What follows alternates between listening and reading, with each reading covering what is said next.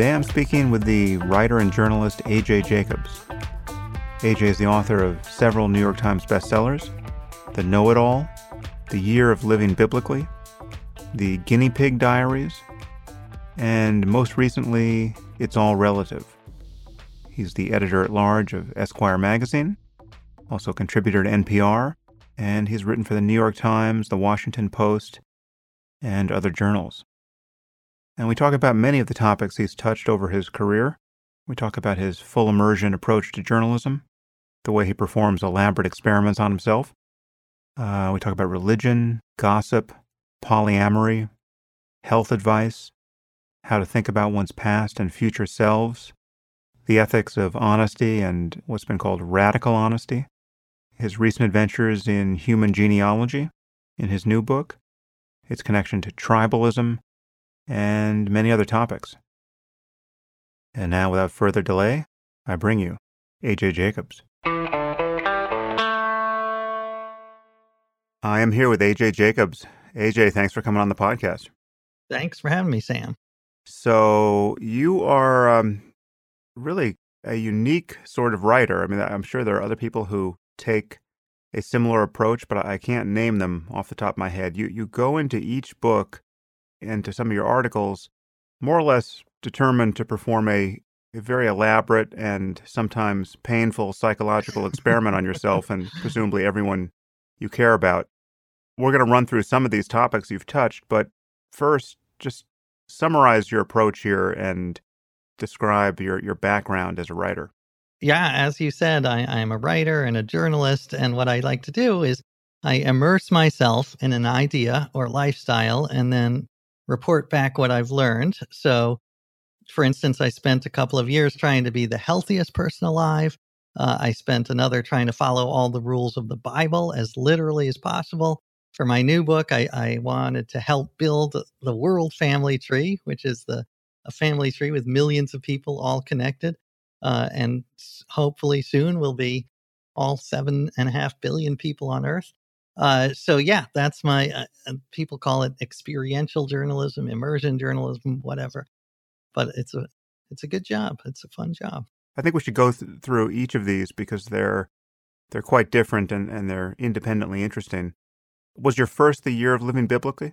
Actually, no. My first was where I decided I was woefully ignorant. So I tried to remedy it by reading the encyclopedia from A to Z, Encyclopedia Britannica, when it still existed in print form. I don't recall. How far did you get? Did you get to Z? Well, yeah, I don't want to, spoilers, but yes, I did get to Z. I got to, the last word is Żywiec, a town in south central Poland. And how long did that take? That took over a year and a half of reading about 6 or 7 hours a day. Was that a painful ordeal mostly, or was it an incredibly enriching, guilty pleasure that you were just amazed that you could get paid to do? I mean, where did it fall in the pleasure index? I would say both. At times it was incredibly painful, including for my wife, who started to, she fined me $1 for every irrelevant fact I inserted into conversation. So she made a lot of money. But at other times it was a pure joy. And actually one of the big takeaways was it did make my life better.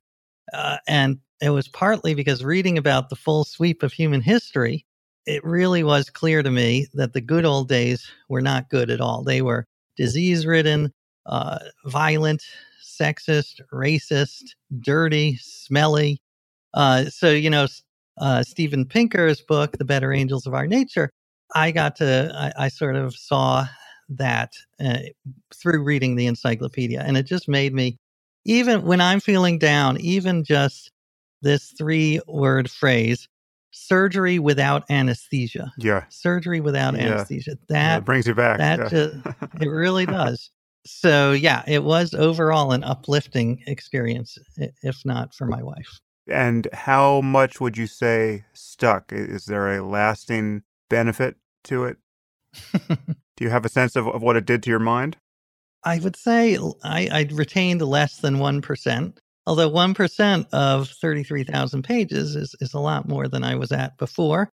I wish that I could control what I retain, but I think the human brain is drawn to the bizarre and the for instance, I still remember that the origin of heroin was the Bayer Aspirin Company invented heroin as a cough suppressant.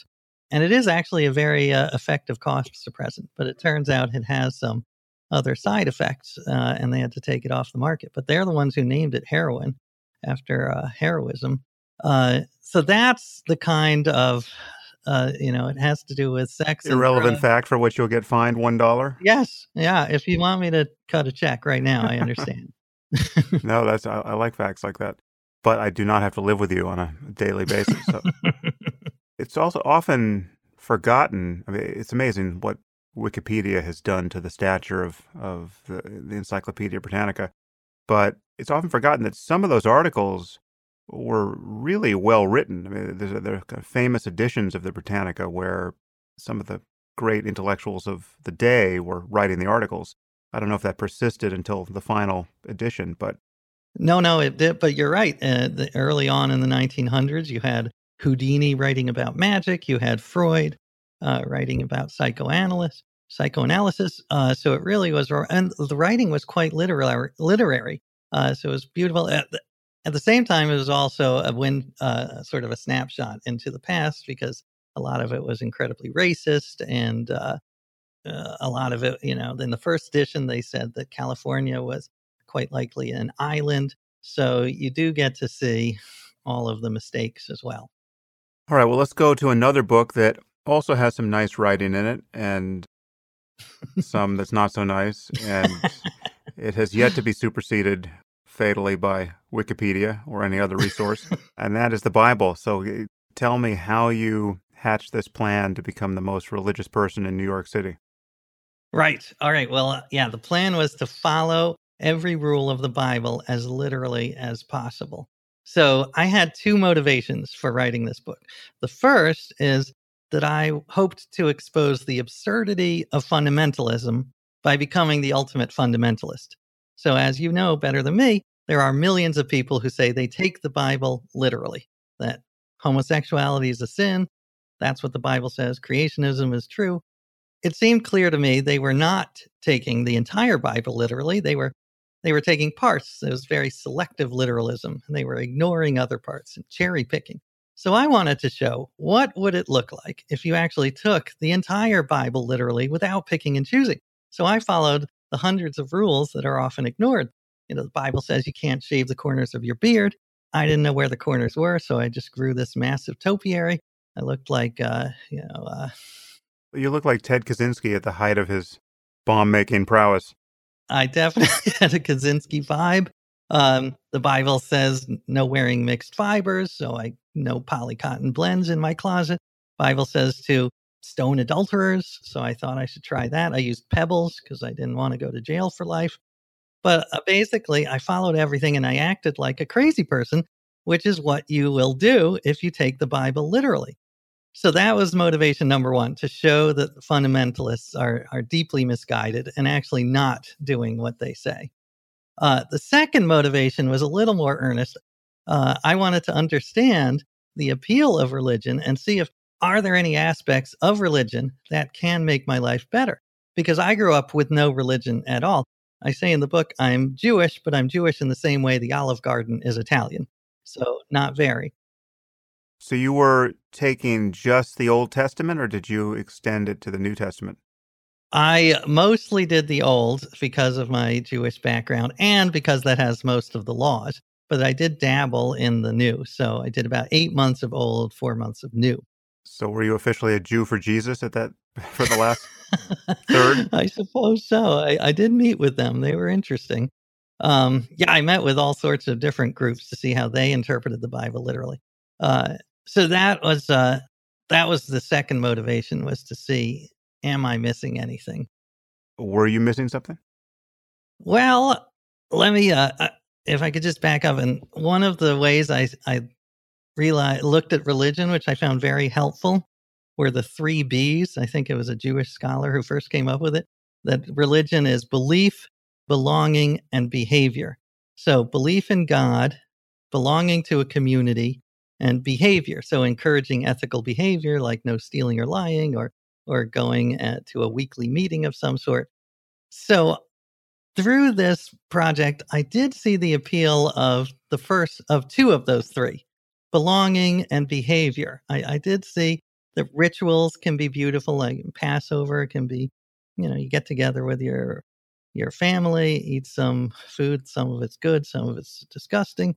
But I see that, and a community, belonging to a community. I mean, I think we are, as humans, we're built to belong to a community. And there are studies on how people who go to church live longer. And I don't think it's because God likes them better. It's because they have a tight knit group. So I saw I understood more about two of the three. The belief in the supernatural, I don't buy, and I think I was actually a little too easy on supernatural belief in my book. If I were going to write it again, I would come down harder on the dangers of supernatural belief, and that the good of religion, because I do think sometimes religion can do good, like the civil rights movement was, or anti-slavery.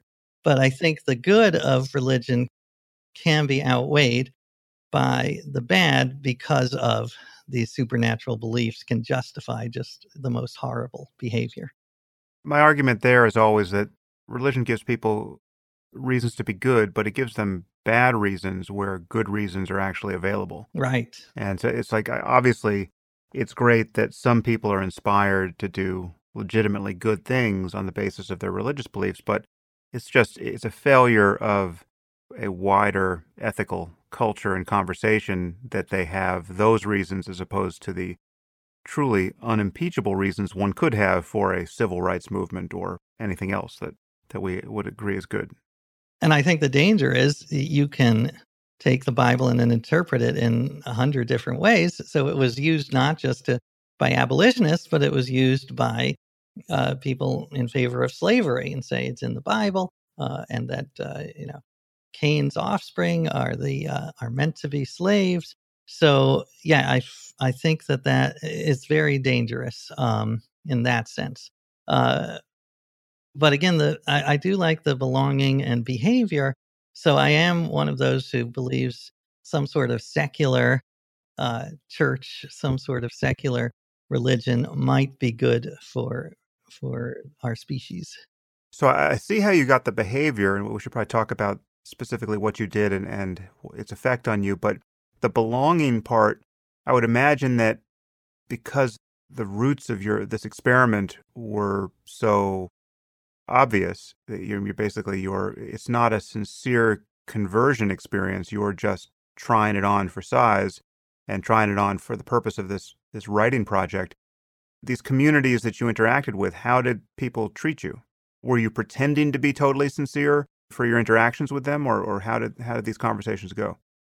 Well, I would say that in terms of sincerity, I do think that I was sincere in trying to learn what the appeal of religion was. And also, it got very murky, because even if you start something as a lark, if you fully commit to the behavior, then your mind eventually starts to turn. So that was it's basic cognitive behavioral therapy and cognitive dissonance. I was acting as a religious person all the time, and eventually my mind caught up. It faded after I stopped. But I've actually found that that can be a very useful tool. There's a great quote by the founder of Habitat for Humanity that says, "It's easier to act your way into a new way of thinking than to think your way into a new way of acting." So I would force myself to visit friends in the hospital, and I would say, even though I hated going to the hospital, and my mind would look around and say, "Oh, I'm in the hospital. I must be an ethical, compassionate person." And you do that enough, and you start to become a little bit better. You hadn't put any of these friends in the hospital by stoning them for working on the Sabbath or anything like that? No, although I did stone one astrologer as well as an adulterer. Uh-huh. And she did not think it was funny. She was not into it at all. But yes, so I would say there was an earnestness, as well as of the the desire to satirize fundamentalism. It was sort of those two prongs. And it was interesting to see. Spent a lot of time with very religious people who were open to me because I was going in there to try to learn their point of view, even if I disagreed with it. And one of my most interesting trips was going to the Creation Museum. This was right before it opened. And as you know, that's the museum devoted to the idea that young Earth creationism, the world is 6,000 years. Beautifully done museum, by the way, millions of dollars. They have, beautiful statues of Eve and Adam, although you can't see any of their private parts because, that would be sinful. But what struck me there is how intelligent how amazing it is that very intelligent people can believe very foolish ideas. And the amount of mental energy and mental gymnastics that these creationists used to justify their beliefs was astonishing. I mean, I would go there. They had a whole book in their library about the feasibility of Noah's Ark. And it was so detailed and well researched about how the ventilation system would work, how they would get rid of manure. And it was an impressive work. But in my opinion, it was just an exercise in it was just a crazy use of mental energy. But they were very smart. Yeah, it is interesting. You actually don't have to be irrational across the board to be a religious maniac. You just have to have an initial down payment of irrationality on the basic premise that, say, this single book was dictated by the creator of the universe. But once you believe that, then you can put all of your remaining rationality to work trying to make sense of the text and getting it to square with all the inconvenient facts that come your way from the wider world. Then you can have people who go and get PhDs in biochemistry and view everything they're learning through the lens of how to square it with the book of Genesis. Right. And that is one of the people I met there. It was fascinating. He was an astrophysicist, and he has spent all his time doing just that. He did believe that the universe was billions of light years across. So how did he square that with the fact that the world was only 6,000, the universe was only 6,000 years old? And he had all these complicated theories involving time travel. And but it really was remarkable.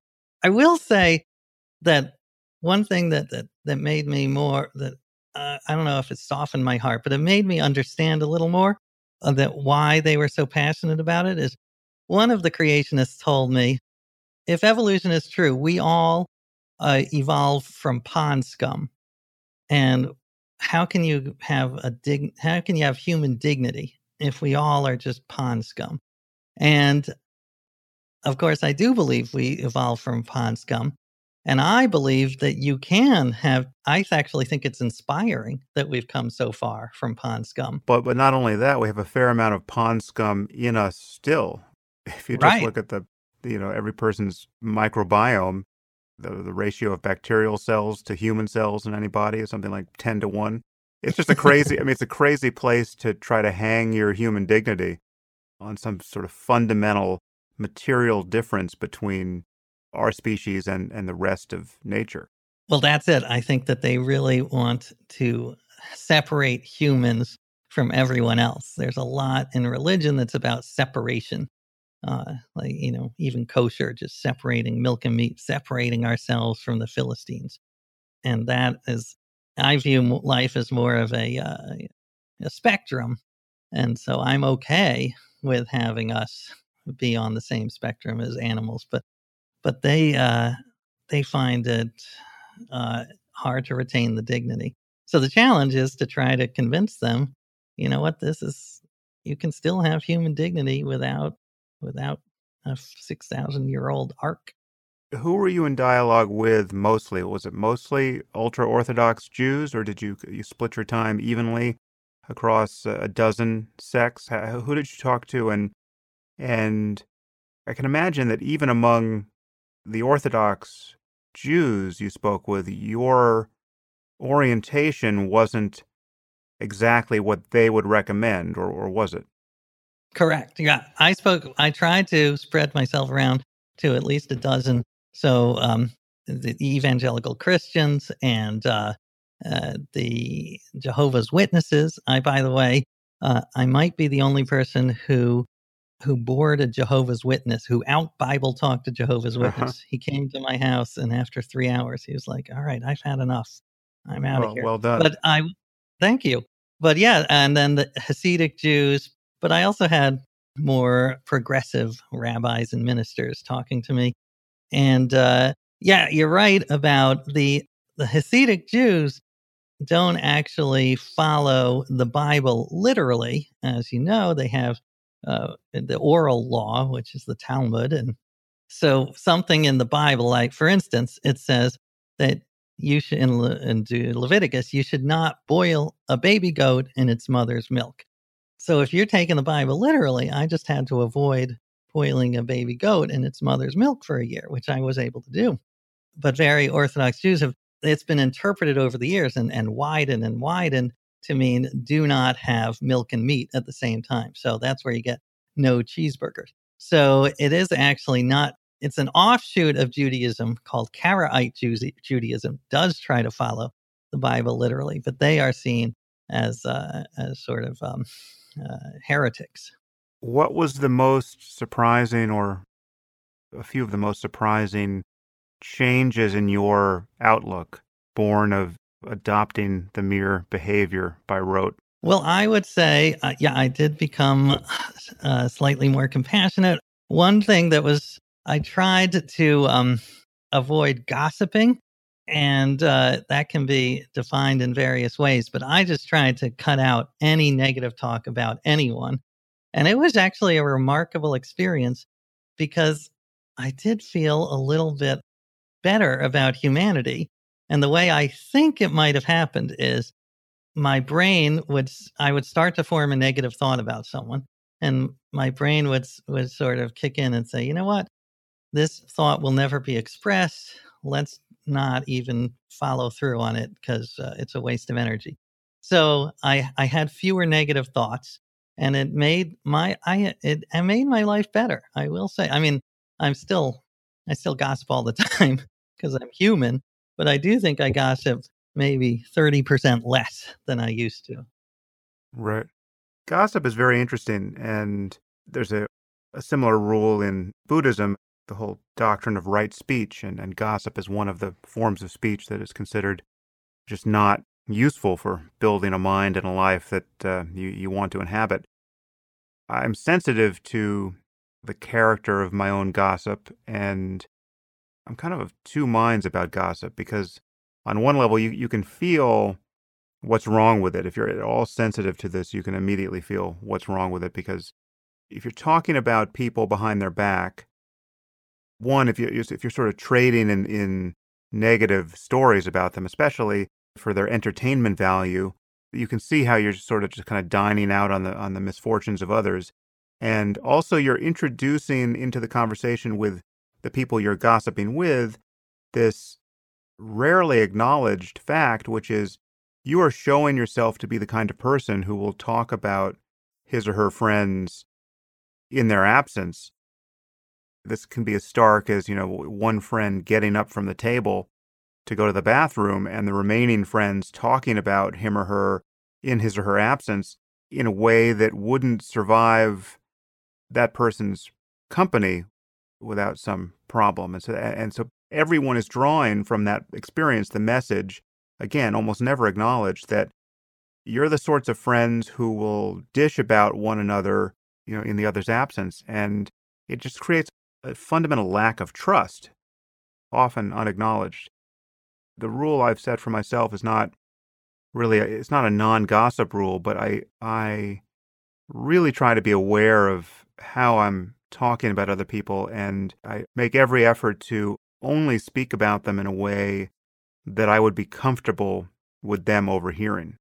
I tend never to say something about a person that I wouldn't say to his or her face.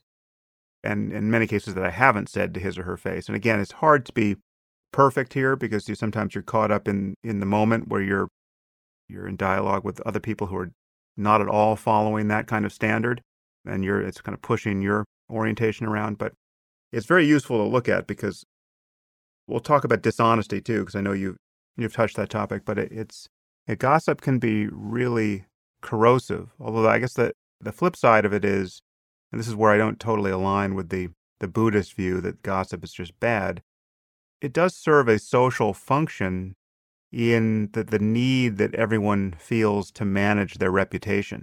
If reputation management were not a problem, the door to hell is sort of kicked open in the sense that you now have totally shameless people willing to do more or less anything because they just have no concern about their reputations. And on some level, we have a new president who fits that mold. I guess he thinks he cares about his reputation, but he's someone who, on some level, just wants to be talked about. He doesn't really care in what vein. And it's probably better for society that people can still be humiliated or embarrassed by trespassing various norms. Right. Yeah, I agree with you.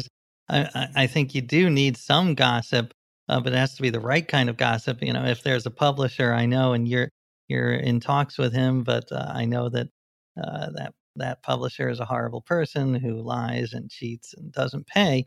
That's the kind of gossip that I think is instructive.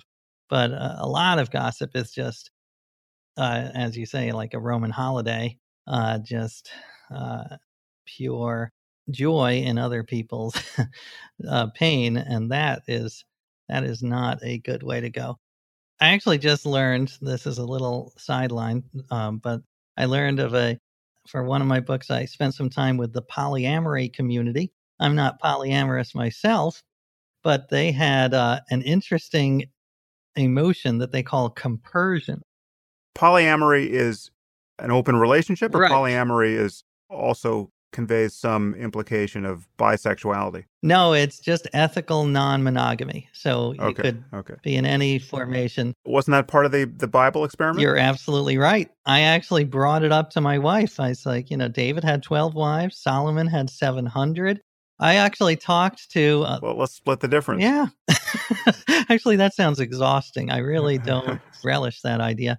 But I did talk to, during my year of living biblically, the head of the Polygamy Association of America, who is very religious and had just this argument that in the Old Testament, all these men had wives. And he actually had, like I said, it's an interesting idea. How do I do it practically? And he had some very specific advice. He said, I should go out, marry the second woman, come back to my wife and tell her it's like a fait accompli. And then it's more likely that she'll accept it. So just pure insanity. Right. That would have been a good article, though. I think your editor at Esquire might have signed off on that one. Yeah, it would have been a good article, the end of my marriage. But if I were committed. But they talk about compersion, which is happiness at other people's happiness. So being joyful when your partner has sexual relations with another person. And I love the idea. I cannot imagine experiencing compersion whenever I think about my wife with another guy. Is this a neologism of the polyamory community, or is this a word that I haven't yet read in the OED? I had never heard it, so I think it might be, but maybe there's some precedent for it. But I thought it was a really interesting idea. And their argument is like, just try to think about if you love someone and your wife goes out and has a really great meal at a restaurant, you would be happy for it, even if you're not there.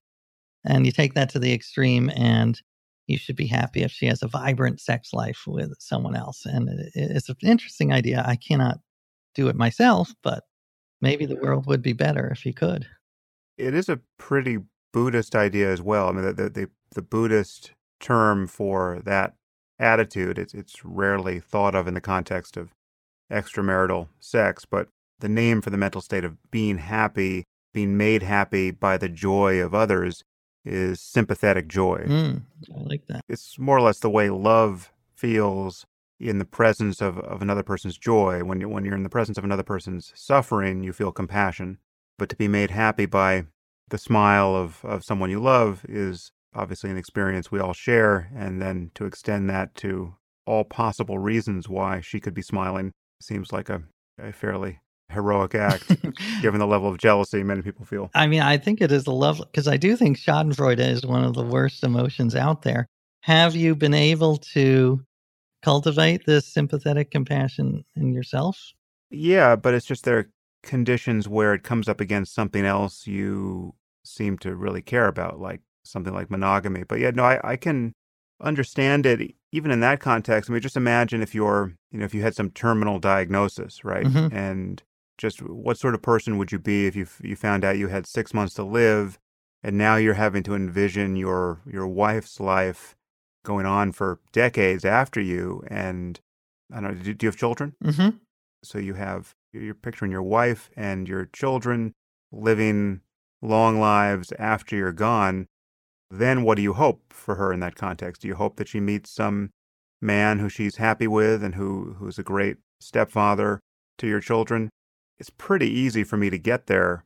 And obviously, I don't want to think about that happening. I mean, I wouldn't be made happy by this happening, but it's pretty obvious to me that should I find myself in that situation, the only rational and decent ethical commitment is to want my wife and children to be as happy as possible going forward, Right. and not be made needlessly miserable by my absence. Well, I think that is one advantage of not believing in an afterlife or a soul, is that I really, since I believe that when the lights are out, the lights are out, what happens after that has absolutely no impact on my joy or pain. So I've actually given some thought to this, and I told my wife, I at my funeral, it's totally up to you. Even better, crowdsource it. Ask what people would want. Do they want a speech? Do they want uh, just just drink? Whatever they want, whatever would give them the most happiness, is what you should do. Yeah. Yeah. Well, we need not take this in a morbid direction. Presumably, you and I are both healthy enough for the moment to be jealous husbands. And on the topic of health, if there's more to say about the biblical experiment, I want to say it, but I do want to touch your experiments in health as well, because obviously that's of interest to every person who does not want to die.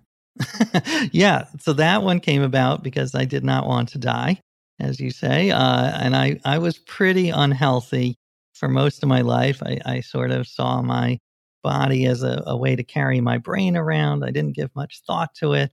I wasn't traditionally fat. I was more what they call skinny fat. So my body looked like sort of a snake that swallowed a goat. Um, but I wanted to. I think there's a lot to being healthy, and the links between health and emotions and brain. So even if I was just doing it for uh, a better mental state, it was important. So I decided to do a similar project to the Bible, where I wrote down hundreds of pieces of health advice, and I tried to follow them all. So I revamped every part of my life: my exercise regimen, my diet, uh, uh, the way I slept, my sex life, the way I went to the bathroom. There's, the whole idea that our Paleolithic foreparents were squatters, not sitters. So I did everything possible. It was supposed to be a year, but I was so out of shape it took me two, and it was a really interesting experiment, and it did change my life somewhat. Um, and it also made me realize. Did you measure the change in terms of body fat and blood work and all that? I did. I mean, part of it was being aligned with this, the quantified self movement, which Kevin Kelly, your former guest, was part of. And yeah, so I went in all the right directions. I did feel better, but I also discovered just the shocking amount of bunkum and quackery in the health world. That might have been the most useful takeaway, actually, is just this being able to spot a little better this the absurdities that are passed off as science. So, if you had to summarize your beliefs now about the best health advice, how would you say someone should live so as to cheat death most reliably?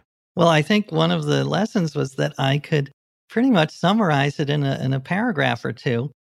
They wanted me to write a health column for Esquire, and I was like, all right, but it'll be the same 2 paragraphs pretty much every month. I'm not sure anyone will want to pay attention, but the basic idea is it's very simple: move more, eat less, and when you do eat real food.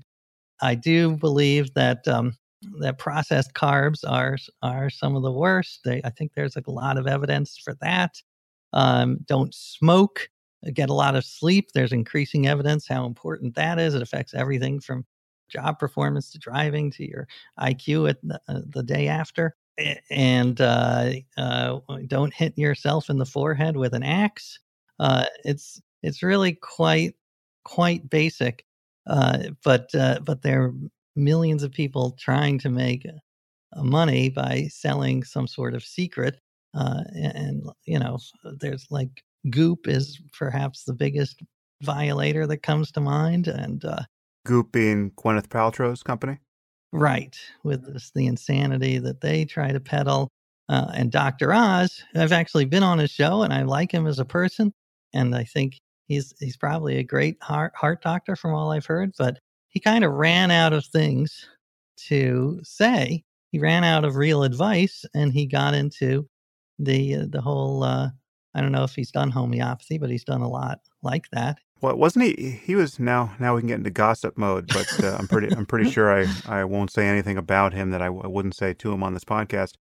Was he prosecuted for something he touted that turned out to be purely fictitious? Oh, I wish I knew. I can't. I think that there was something, but yeah, he has sort of gone down the path of recommending miracle berries or something that lead to fat loss or something unseemly for a real doctor.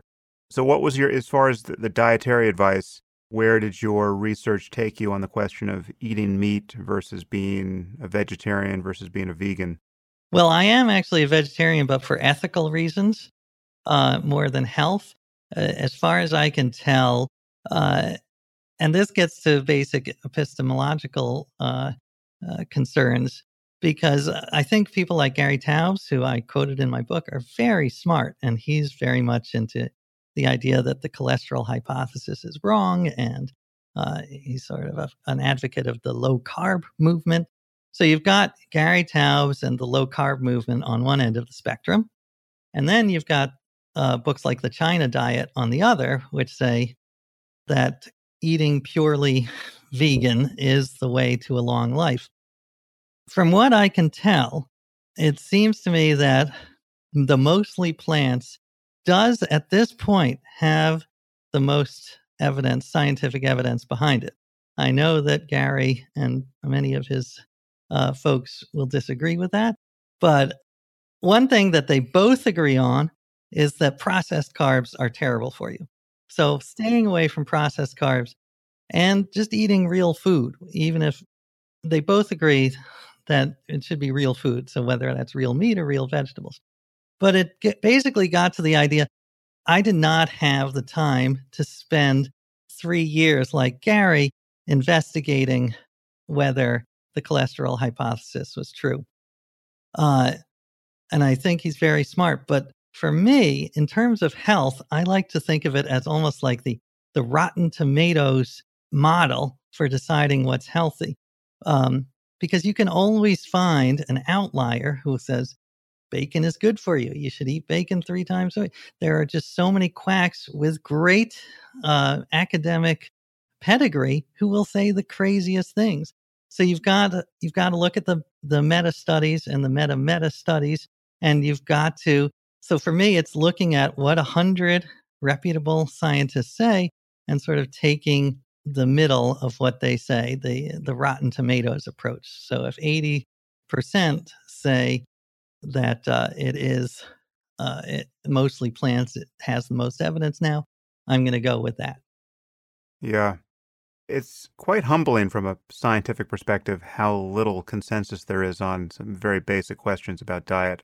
So I had Gary on the podcast, and it's amazing what happens when you touch this topic. I thought I knew what it was to hit whatever third rail I hadn't yet hit as a topic of controversy, but now I get Gary's hate mail, and it's amazing how energized people are around so this you're issue of saying diet. I should be prepared for lots of... I don't know how hard it comes in the other direction. I mean, there's a vegan mafia out there that will will hate you if you dignify the claim that eating some meat is probably healthier than eating none. I do want to define health, because I do think there's a lot of evidence that a very low carb diet, high protein diet will help you lose weight in a shorter period of time. What I don't think that there's a lot of evidence on is that this will make your lifespan longer. And since I'm married, and sadly I don't care as much about my waistline as I should, I'm more interested in the lifespan, which I know is linked to obesity, but it's not the same. Yeah. But it is amazing that I think the only totally uncontroversial statement about diet that can be made now, the statement about which everyone will nod their head in assent, is that eating less sugar is generally a good idea. Right. That no one's advocating that you eat more sugar, as in, more food with added sucrose. And that's pretty much where consensus ends. It's true. Yeah, I mean, even salt is, there's no clear consensus on that. Yeah. I will say, in terms of diet, I am very excited for clean meat and, lab-grown meat. As am I. I think that could be a huge game changer. Ethically, that feels like the lever that would move the world if we can build it and pull it hard enough, because just to take suffering animals out of the equation entirely and yet allow everyone to eat meat if they want it, that would be huge. Although I guess there is an interesting ethical wrinkle there, where if you imagine that the lives of farm animals, or some class of farm animals, are better than no life at all, right? So if you imagine that it's possible to give farm animals, even raised for slaughter or raised to produce milk, if it's possible to give them lives worth living that are, better than not existing in the first place, well, then canceling this industry by finding some technological workaround to produce meat and milk without animals is a net negative from that point of view. But I would say that, from what I understand, the life of the average industrial farmed animal is not worth living, that the pain outweighs the pleasure. So that if we are able to do cultured meat, then we can have a bunch of cows having a wonderful life and outside of the factory farms. So, I'm excited because it also opens up. You don't have to just eat cow meat or chicken meat. You can eat rhinoceros meat or any endangered species. And I've even, there's a friend of mine who wrote a book about this, and there's talk of ethical cannibalism. Right. I was going to suggest your next book topic could be Listen, the cannibal diet. If anyone wants to eat me, I am pleased to offer up my cells. If we can recover some DNA from the shards of the cross, you can eat the body of Jesus for real. If you'd like to continue listening to this podcast, you'll need to subscribe at samharris.org. You'll get access to all full-length episodes of the Making Sense podcast, and to other subscriber-only content, including bonus episodes and AMAs, and the conversations I've been having on the Waking Up app. The Making Sense podcast is ad-free and relies entirely on listener support, and you can subscribe now at samharris.org.